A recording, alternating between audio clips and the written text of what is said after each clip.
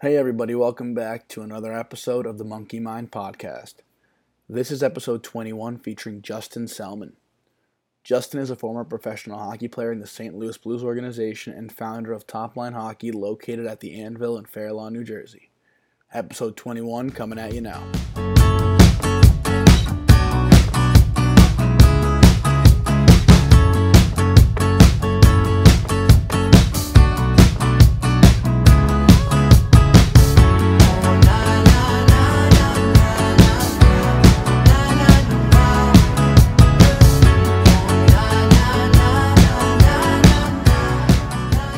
Justin, welcome on. We're excited to have you on and tell your story. So, if you don't mind, just giving us a quick introduction about growing up playing hockey and kind of where you're at right now and what you guys got going on with Top Line Hockey. Brief introduction right there. Sure. So take it all the way back. I grew up in North Jersey, played for the Avalanche for most of my career, and then briefly had a stint at Bergen Catholic where I ended up leaving there my sophomore year. Just to focus on club with the Avalanche going into my U16 season. Was lucky enough to have a really good season there and was drafted to the Des Moines Buccaneers in that futures draft that they did back then. Went out to camp there, really not expecting much, just trying to see what was out there. Had a good camp that summer, committed to Michigan, and ended up making that Des Moines team out of that camp. Michigan saw me play there, so they told me, if you can get to the USHL at that young age, go. So I ended up in Des Moines, which was definitely a culture shock, to say the least. And I'm sure we'll touch on that in a little, but it was, playing against 20-year-olds, big, grown, strong men. And, I'm a 16-year-old from northern New Jersey who hasn't really seen that kind of hockey yet. It was a big wake-up call. It was good to, spread my wings, live with a host family there. And that was for my junior year of high school. And then my senior year was traded to the Sioux Falls Stampede in the USHL. So finished up high school in South Dakota, and then went into Michigan in 2012. And again, kind of took a big jump going as a true freshman. My incoming class was Jacob Trouba, Boone Nieves, Andrew Kopp, all three current NHLers, and Steven Racine, who had a short pro stint as well, and he was our starting goalie from freshman year. So, again, kind of had to elevate right away, which was a good push for me. And then found out what it was like to miss some games being scratched, just a heavy lineup. And that's another kind of mental battle you go through playing hockey, is staying on course with all that. But then junior year, kind of got a chance to play with Larkin and Hyman, and elevated again pretty quickly there. That was definitely like a turning point in my career, I'd say. It's funny, Boone Nieves is my best friend. We were playing in Wisconsin. He had the stomach flu, and I think slotted in at like fourth line center that night, and morning skate he couldn't go, so I got the call to go up onto Hyman and Larkin's line, which they were, I think, leading the country in points at the time. Had a hat trick that night, and literally turned my whole career around at Michigan. I went from, playing a couple minutes a game my junior year to, power play time with Larkin and Hyman. So kind of got me on the map for some pro teams. And my advisor, agent at the time, got me into St. Louis's camp going into my senior season. And a lot of areas of free agent.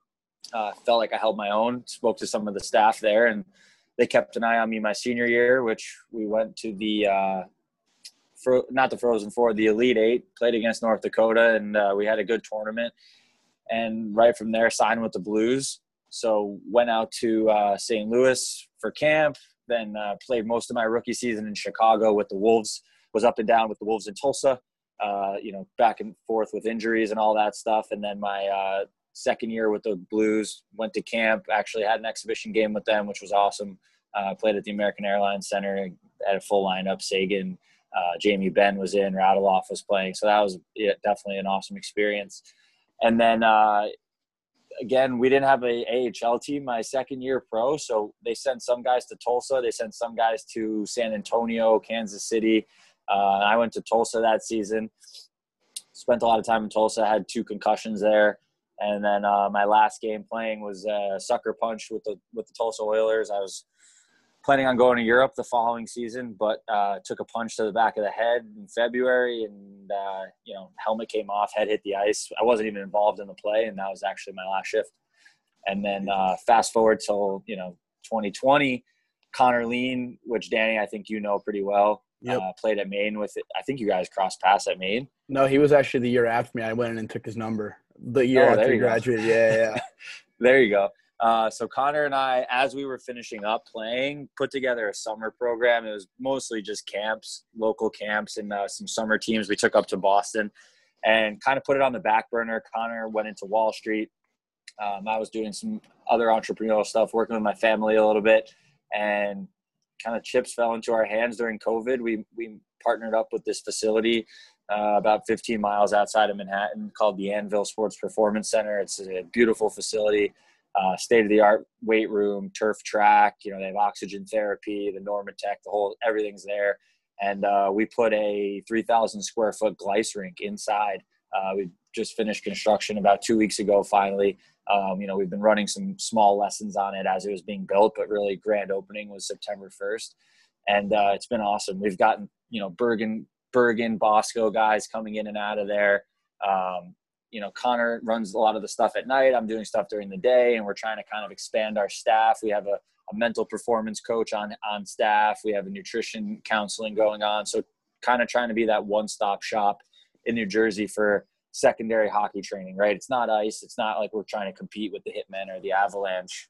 It's more like you have your Avalanche practice or your Hitman practice, and you're working on flow or working on, situational system stuff. And we come in, we do, 400 or 500 shots. We have all the new technology on the Gleis. So kids are working on different tricks and, getting their hands faster. And then we go right into the weight room. Really simple. Take your skates off. It's not a full production, getting dressed and undressed. And, we hit it hard for about an hour in the weights during the summer, and now going into the season, tailoring back the weights a little bit, doing some more structural stuff, posture work, hip mobility and shoulder stability stuff, keeping the guys healthy going into the season. Yeah, that's awesome. I think that's something that I noticed. I'm sure you have too, obviously, but just that kind of lack in the area is that one-stop shop. I know other places, other areas of the country, it's a lot easier for guys to, get everything in one spot.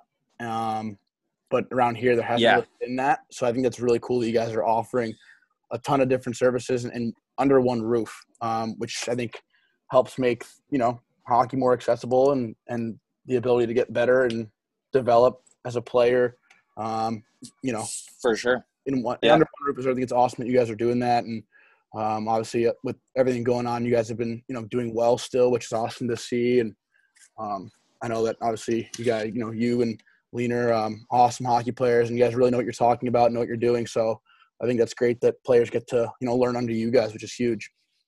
Yeah, I appreciate that, man. We got to get you in there and get some video content, shooting some pucks or something. But it's been cool. For me as a kid, and I'm sure it was like that for you, it was like you get in the car, drive 45 minutes to Stanford or wherever you were skating, and then you'd come back, sit in the car for another hour in traffic. Then you'd skate that night with a skating coach. There was always like 2 different stops on the train. And then, you get introduced to the third, which is like nutrition. And then you have a different guy who's doing PT. Like we have a PT guy on house. So the parents are happy because they get to kind of just set up camp and they could work on whatever they're working on, especially during COVID. Everyone's taking calls in the office rooms and stuff like that. And the kids don't have to worry about going in and out of locker rooms and stuff. So it's actually been interesting with COVID, with the school schedules going back to the way they are. Kids are in and out and having like every other day. So we're able to work, some mornings with the guys and get them in and out, get the facility cleaned, and then get them back in the afternoon. So it's been cool. Mm-hmm. Yeah. What precautions have you guys been having to take right now? How do the groups work? So people are allowed in, all that sort of stuff. So, we've been operating basically private lessons for a while. We have a PT guy on staff. So a lot of guys will come in, see him, and then get some work in, and that kind of falls under that jurisdiction. But we're taking all the precautions you can, right? We're doing the temperatures at the door. We have, the questionnaire for if you've been exposed anywhere before that, traveling, all that stuff. When we're doing the weights, I'm wearing a mask if I'm ever spotting guys, just to kind of be extra precautionary. And guys are taking tests pretty much bi-weekly. to make sure they're not exposed. We're doing all that stuff. We're sanitizing the gym a couple times a week, wiping everything down every time we're using it. Doing everything we can, but the place's capacity is 500. So at Murphy's 25% rule, we're always more than fine, but we've never had a group more than 6.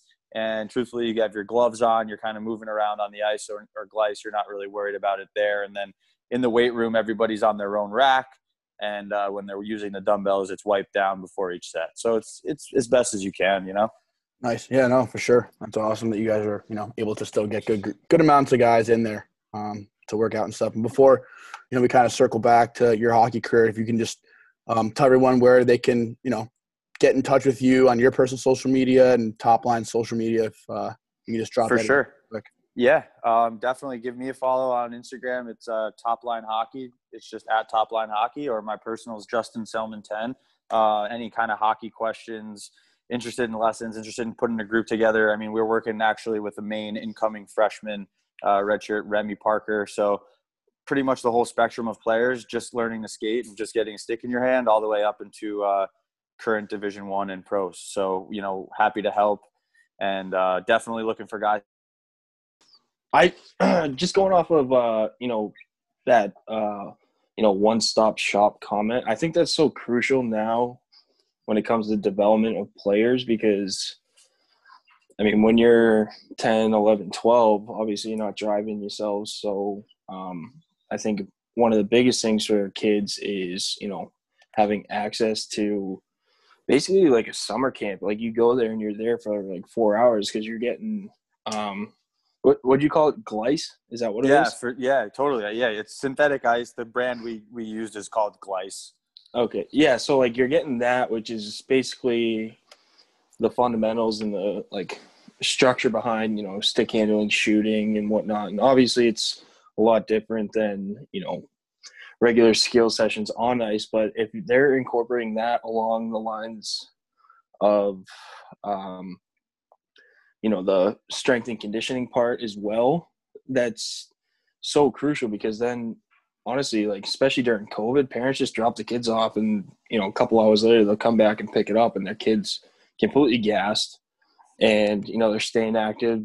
They're, 100%. Yeah. It's like exactly like we've actually toyed around with the idea of doing some sort of after school program, something like that, because it is a 3 to 4 hour experience. Sometimes guys are in, we're stretching, we're doing mobility work for the first 20, you're on the turf moving around. And then by the time you lift, you're an hour in, you're lifting, and then you get a little rest. You're on the glice, working out, getting your shooting in. We'll track we rate our guys' shots. We sit down in the video room and break it down. So sometimes guys are there, really, you're right, for 3-4 hours. Plus then they'll throw the Normatex on for 30 minutes, hang out, watch playoffs on the TV. So it's really, you're right. It's a good place to kind of know you're not in and out of 4 different facilities and everything's checked off the box and you can come home and kind of rest your head. And then truthfully, doing nutrition with guys too. It's kind of, we're working on immune programs to keep guys healthy during COVID. And, as winter comes, making sure they're eating the right things to keep their immune system functioning properly to, fuel this performance, truthfully. Yeah. And I think that's honestly one of the biggest things, because when we were growing up, like, we didn't have the nutrition programs. We didn't have at least I didn't have the nutrition, the glice and all that other shit that is so crucial down the road. So man, I can tell you, we were getting Skittles in between periods, like yeah. By teaching it early and often, you're allowing these kids to develop the habits that will excel their careers beyond belief. And the fact that you do it all in one spot and have all these, like, if you asked me when I was 12 what a Normatec was, I'd just stand there and not have anything to say. And the fact that you have, like, I don't know, obviously the age range that you guys have, but having the other, like the glice and the weight room and then the nutrition, like obviously the recovery aspect, these kids are learning what you need to do and focus on to be a pro and, move up to the next level at such a young age that, is so different compared to when we were growing up, where it's like, all right, here's a hot dog, go play a game. 100%.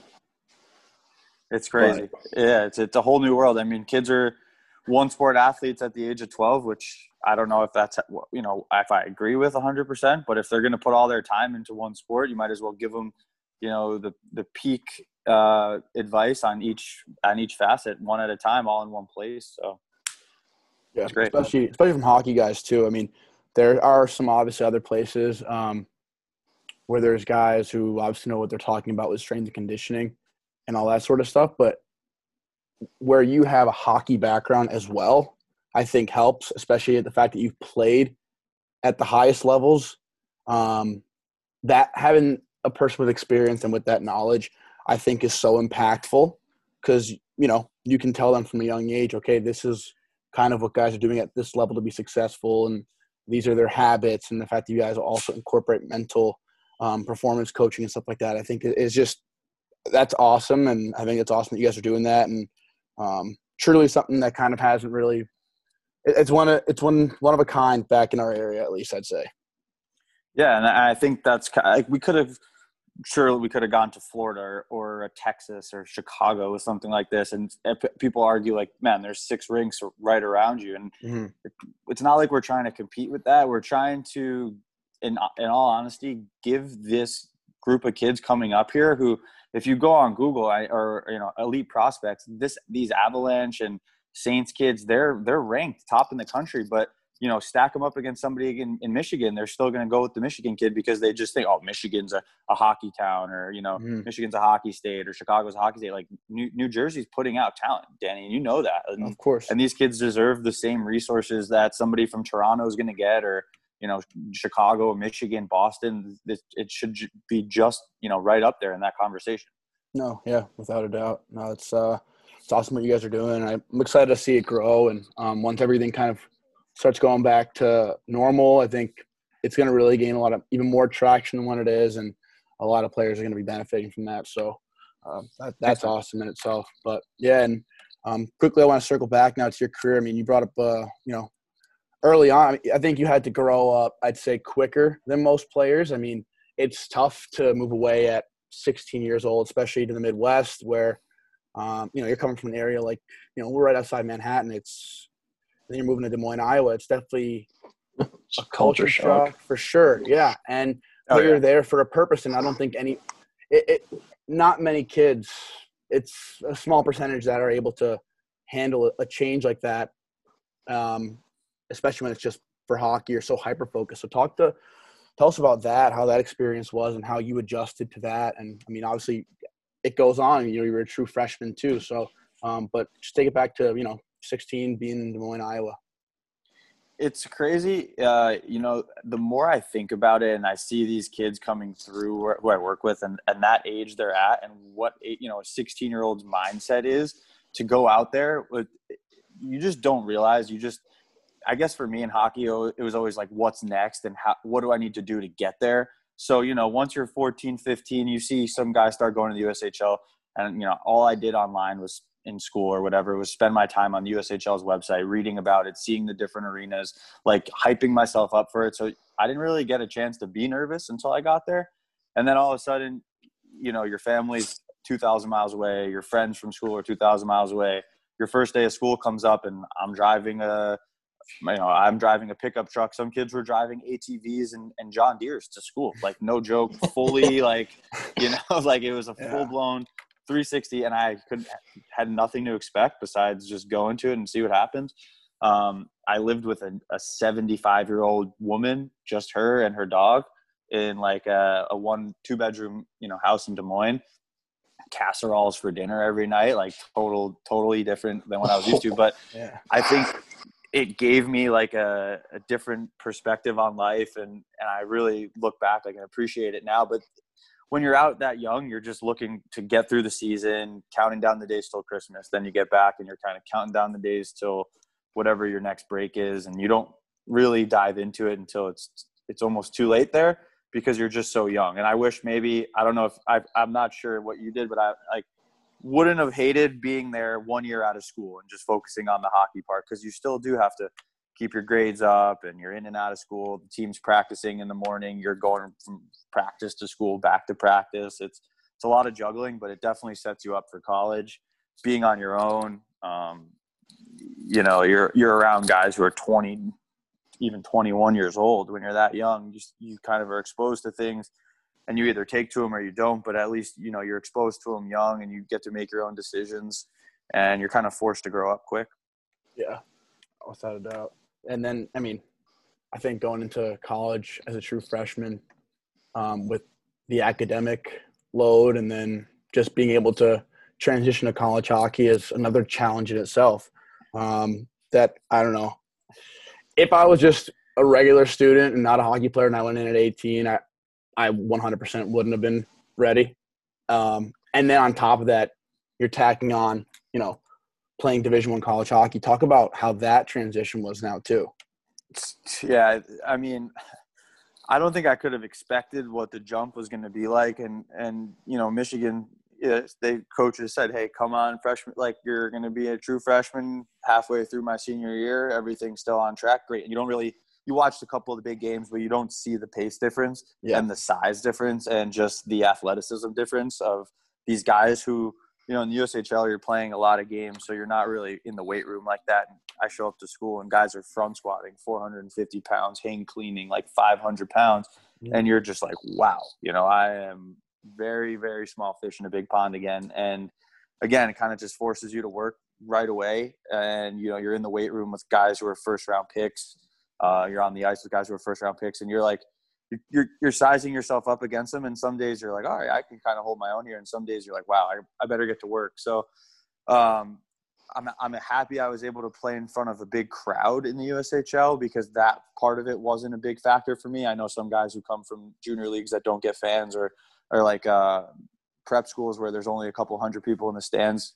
Playing at a place like Yost, your first game, you know, there's 6,000 people screaming. There's a marching band behind you, behind the net. It's a lot going on. So at least I was used to that kind of stimulus, but yeah, it's definitely a crazy jump. Then you're playing with guys who are 25, 26 years old. And it's something where, you know, looking back again, I think going and doing an extra year, like a lot of these kids are in such a rush. And I was too. It's like, get to college. You want to be a true freshman. That's kind of the it thing to do. That's the most elite thing you can do. And there's really no rush. Like a whole year of development just, you know, helps you leaps and bounds. Yeah. Oh, no, big time. Flo, you weren't a true freshman, right? You were 1 year out? No, I went in as a true freshman. True? Okay. Yeah. And I was coming from prep school, so it was like, holy shit, what did I just get myself into? Right. But at least on the flip side, you had the academics locked down. Like for me, I was going to school in South Dakota for 2.5 hours basically. And, you know, you're in and out, like you're used to that workflow of get your work done. And the school work wasn't a joke, I'm sure, at prep school. And then, you know, back to the rink, to the dorms, at least you had that normal workflow. Whereas, you know, a junior player, he's home playing video games by 1. And the only thing he has to focus on is when's his next practice or when the bus leaves for the 12 hours they're on the bus, you know? Yeah, 100%. Like the structure that came with the prep school obviously helped me a ton. But at the same time, I also wish I played juniors because when I got to pro, I had no fucking clue about how to manage my time because for the 7 years before that, it was, you know, so structured and like I had no control over anything. So, you know, my schedule was basically made for me, like as we all saw in college. So, like, I can't imagine, you know, having to deal with high school, you know, practice before school and then go to school and then go back to the rink. And then, you know, I lived through the Billet family my first year at prep school just because the timeline of when I ended up there because of my first high school, but that's a different story. But it's when it comes to the time management and, you know, balancing the academics and whatnot, especially transitioning into college as an 18-year-old, I can't imagine that. So, I mean, like, kudos to you because I know a ton of guys do that, but that can't be easy. And, you know, the fact that you're able to do it, and especially living with a 75-year-old, I mean, it's a lot different than a lot of stories I've heard about guys that either have another teammate living with them or the family they live with has other kids. So, I mean. Yeah, it was weird. I mean, she had been doing it for like, I think it was like 25 seasons in a row. And she had a wall of all the players that she's had come through there. And she had some NHLers. And that was cool to kind of see those faces on the wall. But it was just like, you know, me, her, and her dog. And I was so young that coach put I think it was like a 10 o'clock curfew. So it was like I would go to the mall with the other kid on my team and be home at 7, watch hockey. Like it was really not a lot going on. Yeah, it's wild. Yeah. That's tough. And then talk about when you were at Michigan, right? You said that, you know, you were kind of – there was a period where you weren't in the lineup and, you know, managing that expectation of that and finally getting that opportunity because, you know, you see it all the time. It doesn't always go as planned, obviously. And in college hockey, it's like you've worked your whole life for, and then to find yourself in and out of a lineup or whatever it may be, and then getting that opportunity. And you see how it takes one bounce and you're back in it. You know, like for you, you said you were with Hyman and Larkin, and you had a hat trick because Boo was sick, right? Because Boo was sick. And then all of a sudden it takes off. It just takes off. It's like, before going in, you can have the conversations with your advisor or agent and, hey, you know, I spoke to Coach Powers and Red, and they said you'll probably be slotted third line, you know, kill some penalties. Awesome, great. You know, I get to, you know, get that first game out of the way and then see what happens. And then, you know, you get a few shifts, the puck gets hemmed in your zone. All of a sudden it's your fault that you guys that are, you know, we lose 3-1 when you're not on the ice for any goals, but someone's got to come out of the lineup to make a change. And if you're that, you know, bottom 10, 11th, 12th forward, you know, you're always looking over your shoulder. Like, is it going to be me next night? Yeah. And that kind of creates a tough atmosphere to play in, right? As a freshman, right? Like you're gripping your stick a little tighter than you want to. Every play counts way more than it really does in the grand scheme of things. And then you kind of find yourself watching games from the stands, you know, working out during the games or whatever. And that's a brutal feeling. That sucks. I didn't get a taste of that until like the end of my freshman year. I played most of my freshman year, like third and fourth line, and then playoffs got a little hairy. And then my sophomore year was, I mean, that class was Tyler Mott, JT Comfer, Evan Allen, who was the leading scorer of the national program at the time. You know, we had Phil DiGiuseppe was still in the lineup. We had a ton of forwards like with NHL rights that weren't like 7th round picks, like first, second, third round guys who it's just like, you know, you're just like, wow, I'm not going to get in the lineup. So it's either like you throw your hands up in the air and start complaining to guys, which, you know, you've probably heard a million of those stories and those guys come around, or you just kind of wait for your opportunity and hope for the best. So we had an awesome strength and conditioning coach at Michigan, and he really pushed me my sophomore year to come in as a junior and be an upperclassman and be ready to go. And we had a few guys leave and sign early, so I got that, you know, chance back my junior year. But yeah, the real turning point and sticking point for me was that Wisconsin weekend. Boo, if you ever talk to Boo, for some reason always got the stomach flu in Wisconsin. It was 3 years in a row. It was weird. Jesus. Yeah, like it was like it's like a superstitious thing. I don't know, but yeah, I mean, I remember coach was like, "You're gonna, you know, center Larkin and Hyman tonight." I was like texting all my family, like, "Make sure you watch tonight. I'm in the lineup." You know, it was on Big Ten Network. That's awesome. And it just, you know, I was playing with those guys. I probably could have played righty and still scored, but it was it was great. I mean, you know, then finally each game starts to matter for the bigger things, not just, you know, did I get the puck out? Did I get the puck in? You're starting to get touches. And then you just build confidence, and then all of a sudden you're, you know, 15 games under your belt in a row where you're not in a lineup, and your ice time goes from 6 minutes to 15, 17. All of a sudden you're playing in the 20s and you're on the power play. It just happens. And, you know, while you're not in, coach is telling you, you just got to practice harder and all these things. You're like, yeah, like, give me a chance. And it's just, I guess, a combination of luck, paying your dues, you know, sticking with it. But it's like a very frustrating process. And I'm sure a lot of guys have a similar voice in their head that's like, is this going to be me tonight? Am I in? Am I out? Am I in? Am I out? And it's a tough way to play. So to get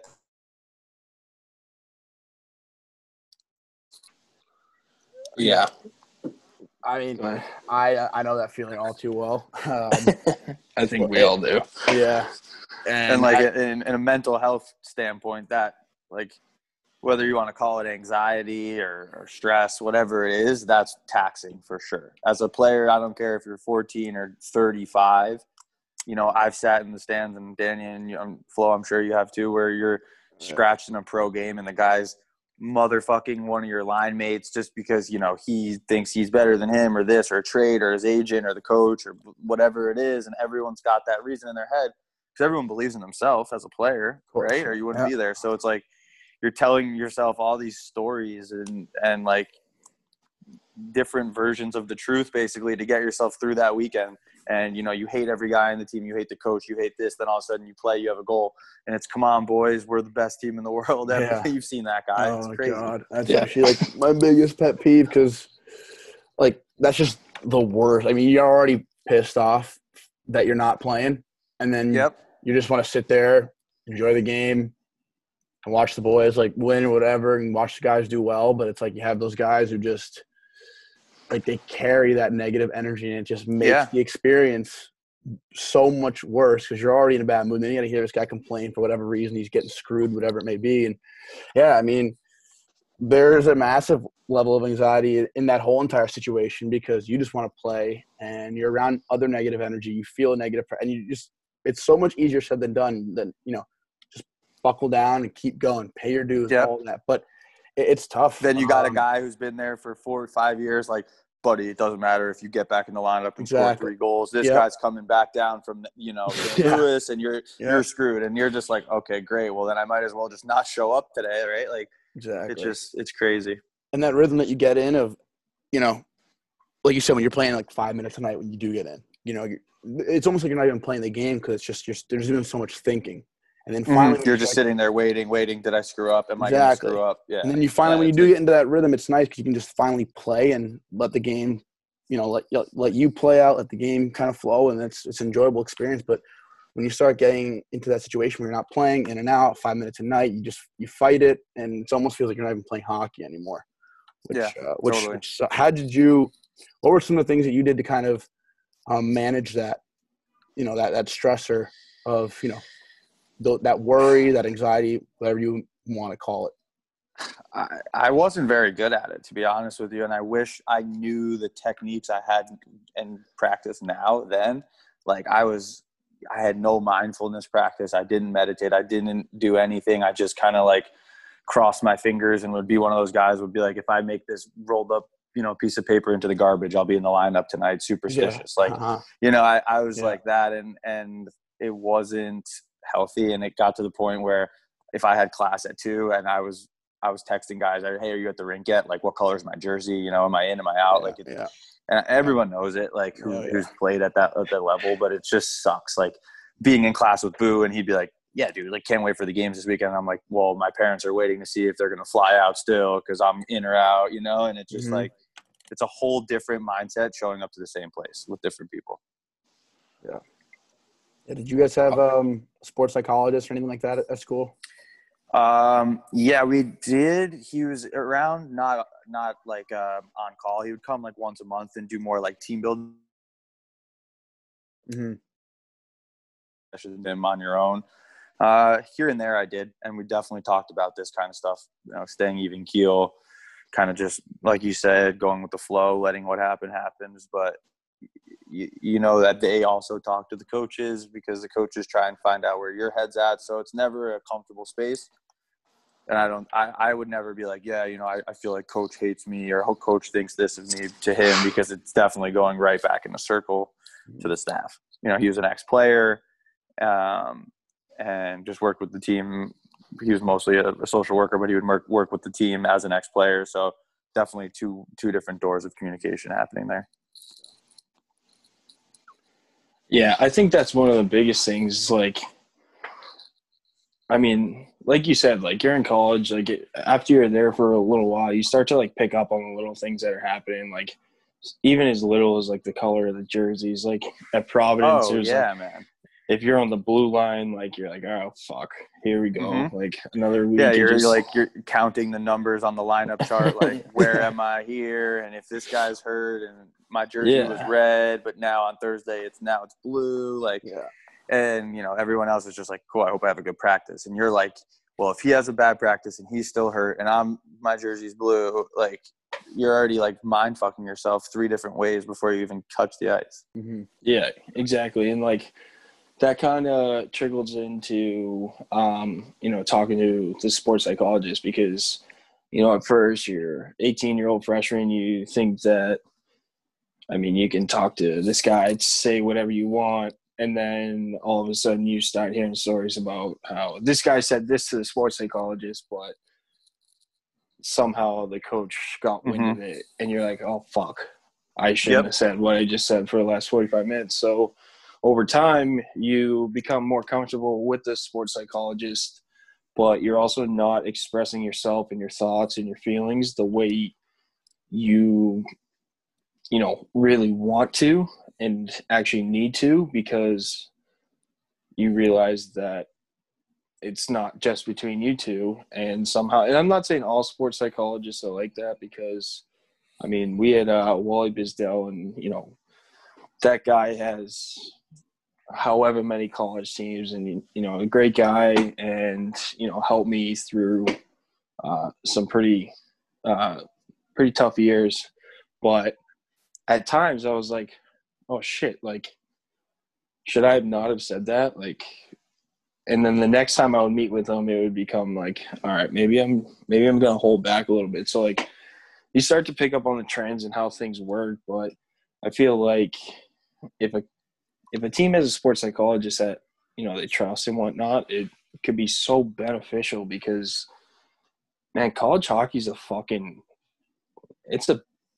it's a dark place sometimes, and like it can be pretty cruel to you. And I'm not complaining, because I wouldn't change my 4 years for the world, but there was definitely times where I was like, holy shit, I'm counting what number I am on the Excel sheet that the practice plan has on the D pairs and the color that I'm in. It's like, and you're like, maybe it's random, maybe it's not. Oh wait, he's better than me, and he's better than. Okay, no, it's not random. Now I'm fucked. Yeah, it's 100%. Everyone does it, and the coaches, if they ever played, know what they're doing, but they still kind of leave those little clues around, and everybody in their mind knows what's going on before the lineup's posted on Friday or Saturday, whatever it is.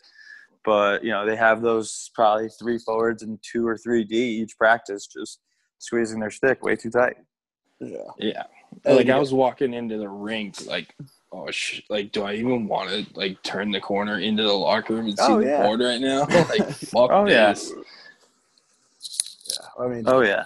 Yeah, Wally was – I worked with Doc Wally quite a bit, because I can be I can get super in my own head. So he was awesome for me, and I 100% trusted him. But I just think that having someone like that is a game changer, because I think junior year was a really tough year for me. And having him to talk about that going into my senior year, and kind of what I went through, and how I kind of didn't handle situations that were thrown my way the right way, I could have had a much better outcome, And I think having him to talk with him about that, and go into my senior year prepared to handle anything, and just simply go out there and play and have fun, and not worry about checking the board and doing like the mental calculations of if this guy does this and this guy, like, just go out there and play. He helped walk me through that in a way that was going to work for me. So senior year, whatever happened, I was going to be ready to take that on, and I was going to have my whole senior year to work with him, and and work through that. So that was huge for me personally. I know that. And what works for me is different for everybody else. I know. Do you meditate, Justin? I know you mentioned that before, but do you do that now? Yeah, I do. And to your point about the sports psychologist, I think having anybody is better than nobody, right? So, like, even if it's somebody you don't 100% trust, just saying it out loud is going to help in some capacity. And you're not going to come off as that negative teammate and all that stuff. But, I do tried the Wim Hof, like, breathing. I think that's great. Like, it's like a breathing technique that's kind of like forcing yourself to hyperventilate almost before, like, doing an ice bath or a cold shower, and that kind of just helps kind of reset your mind a little bit. I do some different, like, 888 techniques, or like different. I try and do a headspace or a calm every so often. I'm not really in dire stress, like a game situation where I would do like a visualization type stuff anymore. But I do like to come home at the end of the day and just kind of unplug, put the headphones in, sit there 10, 15 minutes, work on my breathing, slow it down. A lot of the times I wander, and it's something where it's, what am I doing tomorrow? Did I text that guy back about this or that? But it at least helps me just kind of unwind from the day. And I wish I had known it wasn't so, for lack of better words, like foo back when I was playing, because it definitely helps. I wear a fitness tracker and like watch my heart rate go down pretty significantly from doing these different techniques. So I wish I had done it back then. Yeah. What's that? When you said the type of breathing where you hyperventilate, what's it called again? So the guy is called Wim Hof, WIM space WOF, and he's pretty fascinating. Like I've read his book, and like I watch a ton of his videos. He does some crazy podcast stuff, but he basically submerges himself into like ice water, or he'll sit in freezing cold temperatures. There's actually a Goop episode with him on Netflix. His breathing and basically going from like sympathetic to parasympathetic state in his nervous system, and he can control his whole flow, and he's able to be in ice cold water for extended amounts of time. Or he believes that like going into situations like an ice bath or a cold shower is forcing your body to do something that sucks, so like when those situations come about, you're kind of prepared for them, I guess. Gotcha. Yeah, I've seen what's his name? Steve Weatherford. He used to be a kicker or punter for the Giants, I think. Yeah. He's a big fitness freak, and he has his own freezer that he like a meat freezer. Yeah, and right? He's big into that stuff, and I'm not sure if it's the same exact technique, but I follow him. It's any cold therapy, same thing with like cryo, all that stuff. It's just triggering your body to kind of go from that fight or flight, and it's forcing yourself into the flight. So when times come, you're kind of prepared for it, and you're not as stressed on the nervous system. Yeah, like I follow him on Snapchat just because he does have some pretty good meditation rituals and whatnot. But the other day, he wakes his kid up at 5 a.m. and throws him in the freezer, and it's like trying to teach him to just calm down and control the breathing. And obviously 12, 13-year-old kid is just going to be pissed off at that point, but he focuses so much on like you said, that fight or flight, and he uses that ice bath technique a ton. And obviously everyone has done, or any hockey player at least has done an ice bath at one point. And even now getting in, still like that first couple seconds, like you don't think about it, but you gotta focus on your breath. I can't do it's like I can't do this. You're like, oh, fuck this. Yeah. But it even I wouldn't say knocks the wind out of you, but you start to start to lose that breath. So that's the breathing, right? Like where you're if you can you force yourself in that breathing technique to do it, and you're like basically like fully in, fully out, fully in, like for like 3-4 minutes. And it's funny, on the app you can track, so the last breath you take, it's 30 inhales like that, 30 in, out, like 1, 2, 3, all the way up to 30. On 30, you press hold my breath, and you can see like the difference of a normal breath hold, like just trying to hold your breath. You'll get a minute 30, whatever. You do this leading up to it, you'll get like 2, 3, 3.5 minutes sometimes. Like it's crazy what it does. It like oxygenates your cells. It's really, I mean, he goes to the extremes of talking about how it can help you fight off disease, and they actually like inject 2 people with like a placebo. One's a placebo, one's with like E. coli or something, and just with these breathing techniques, we're able to fight it off the same way as the placebo. Like crazy stuff. Definitely look into it.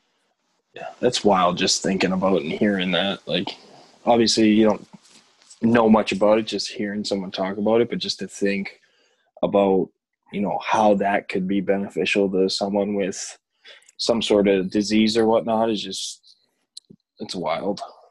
Yeah, 100%. And meditating is not for everybody too, but it's nice to just at least give it a shot. because I mean, like you said, like you thought it was foo-foo growing up, and I thought the same. I was like, I'm not gonna meditate, you know, I'm not gonna sit down Right. and like breathe and do nothing. That's not gonna help me. It's not gonna benefit me. But you know, when I started giving it a shot and just trying it, I'll tell you one thing. Like the first week I did the Headspace free trial, and I was like, I couldn't even get past 2 minutes. Not even joking. And like I was just getting like kind of like the ants crawling under my skin, kind of like just sitting there, you know. So it's definitely an adjustment, but it can, for me at least, it can it can be pretty beneficial. And if you can get it into a routine with doing that and, you know, wake up first thing in the morning, or if you end your day with it, I think you can find some clarity in that and taking time for yourself. So that's awesome that you found that to be beneficial for you. And, you know, I'm sure you feel the same way, but I wish we kind of knew these things earlier in our careers too. Yeah. But one thing we actually asked a few guys, we haven't asked this question in a bit, but what's something that you feel could change as far as athletes and mental health to kind of, I guess, change the stigma, or something that maybe could be beneficial for players at a younger age? What's something that you say should be implemented or should change? So I lost you. I heard, what do you think should be implemented to, and then I didn't hear you. Yeah. Is it just, yes. No, so my question was, what is something that you feel can be either implemented at a younger age or even at the higher levels to kind of, say, change the stigma on mental health or benefit, you know, athletes as a whole in regards to sports psychology and mental health? Something that you think could be benefited or changed? I think the media has done a decent job in the last probably 3 years with like Michael Phelps leading the charge and then LeBron getting behind these big meditation apps, but and like not meditation apps, sorry, LeBron I think is Inscape or Headspace, one of them, but the other one's Talkspace, where it's just a full online platform for psychologists and to talk and go back and forth without in person. I think making that as important as, you know, a weekly, you know, conditioning session, and it doesn't have to be an hour sitting in front of a guy in a rocking chair with a notebook, but, you know, a group meditation where it's, you know, you're visualizing even sports related things to start and showing kids, like you just said and I just said, it's not foo-foo and it actually has impactful results, whether it's a current player talking about it, platforms like this mentioning it more and more, but even just speaking with somebody because you're depressed or, you know, going through concussions or whatever it is, and not feeling like you're faking it is huge. I think one of the issues I always faced, especially late in my career, with my concussions, was I was always afraid to speak up to the trainer, because the same way I thought the team psychologist was talking to the coaches, I know the training staff is. So obviously if you have a broken arm or a broken leg or your ankle's screwed up, coach can see you on the training table with that. But, you know, after a couple of weeks with a concussion and you still have headaches and anxiety and you're not sleeping and all these things and you don't feel right, they're expecting you to be doing one thing and to just kind of keep lingering with that non-visible injury kind of gets played out quick. And I don't think trainers do a good enough job being sympathetic with the players on that. And I know there's an anomaly every here and then where guys aren't actually hurt and they're holding out for this deal or whatever it is. But for the majority, guys are forced back in way too quickly and then susceptible to another injury. Whereas if it was a broken hand, they wouldn't be holding their stick and, you know, case closed. But you look fine, you know, your eyes don't look dilated. Okay, get back out there. And especially at these young ages, parents taking 4 days off when their kid has a concussion so he can go back and play the next weekend. Like I tell kids all the time when they ask me, like, you know, lay on the side of caution with that. But that's definitely one area where head injuries are just starting to get the attention that they need. So I think, you know, speaking up on that is huge. Yeah, you had, I mean, was it the second or third concussion where you got soccer playing? It was the third one, right? Where you hit your head on the ice? And that was my rookie year in Chicago. This is like kind of where I knew things were going wrong. Was I had gotten hit in the last shift of my game in Chicago, and we had a guy on the team's bachelor party that night. Mm-hmm. Full transparency, like in Chicago, you know, I'm a rookie. Like my last shift, got my bell rung, didn't go down to the ice, like didn't think anything of it. Yep. Game ends, party bus is there, like everybody's getting on. I'm obviously drinking, like everyone's drinking. Next day, I'm hungover. Like, I'm not going to then go to the training and be like, oh, yeah, like, I have concussion. Dude, you were out with the team. No, you're all right, so 2 days go by. I still have a little headache, but, like, I'm not falling over. 3 days go by, then we have a game, and I knew I was off. So I was like, I'm not feeling good. Like, my stomach's hurting. Didn't play that night. And then, like, 2 days later, I'm like, I got to, it's too late. I'm like, too late and too far gone in this story to, like, then have a concussion, which is stupid. Like, you could just say, I didn't think I had it. Now I have the symptoms still. But it's just like I said, you're on the cusp of in and out of the lineup. Like, you want to do everything in your power to stay healthy and seem like you're all there.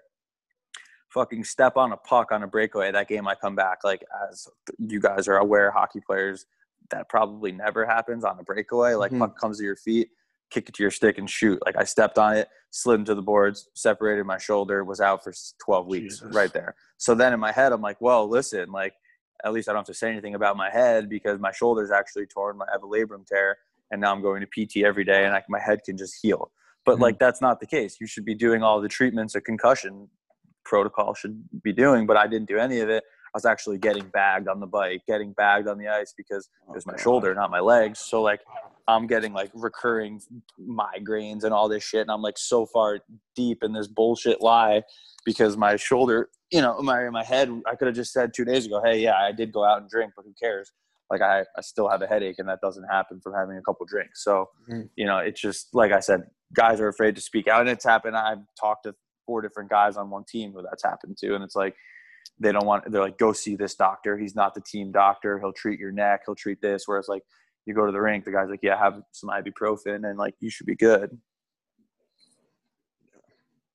Yes, I mean – you're not the first I've heard that's happened to, and you're doing everything you can to make sure you're still playing because the margins there are so small, you're so close, and you've worked your whole life to get to this point, and this is your opportunity, and you don't want to have, this injury kind of get in the way of that. And if you feel like you can keep pressing forward and keep, playing, you're going to do that, because these opportunities for some, they happen quite a bit, and for some they don't. You get one opportunity at the American Hockey League and the NHL, and that's it. So, yeah, that's tough. And the fact that you had you tore your labrum, was it? And then you think, okay, now I have time for my concussion to heal, but that's actually not what happened because then you're getting bagged because, right. Yeah, it was just like a full blown shitstorm, because you can't go to the trainer and be like, hey, look, my head just doesn't feel right. And the response is usually like, don't be a pussy, or here's a fucking ibuprofen or naproxen or whatever pill they're going to give you to feel better for that day, get through practice. And then, go home, sleep it off. We have a 2-hour, 2-day bus ride. You'll be fine. Sleep on the bus. Your head's rattling against the friggin' thing for 12 hours. Like it's just not the environment to heal, No, exactly. Jeez. That's horrible. Is everything fine with you now? How is you completely recovered and all that sort of stuff, or do you feel you experience some, issues with your head now still too? I think finally now I'm pretty much back to as close to 100% as I would say I ever was. For a while there was a lot of issues. Sleeping was like a lingering thing for me. I had a hard time falling asleep. Like some mood swing stuff. Just truthfully, it's like a dark time when you have a concussion and you're out in one of these cities and the team's in Billings, North Dakota, or South Dakota, and you're in your own, you're in your apartment that's not even decorated because you're there for 3 weeks by yourself, watching Netflix on your laptop for 3 weeks straight while your team's on a road trip.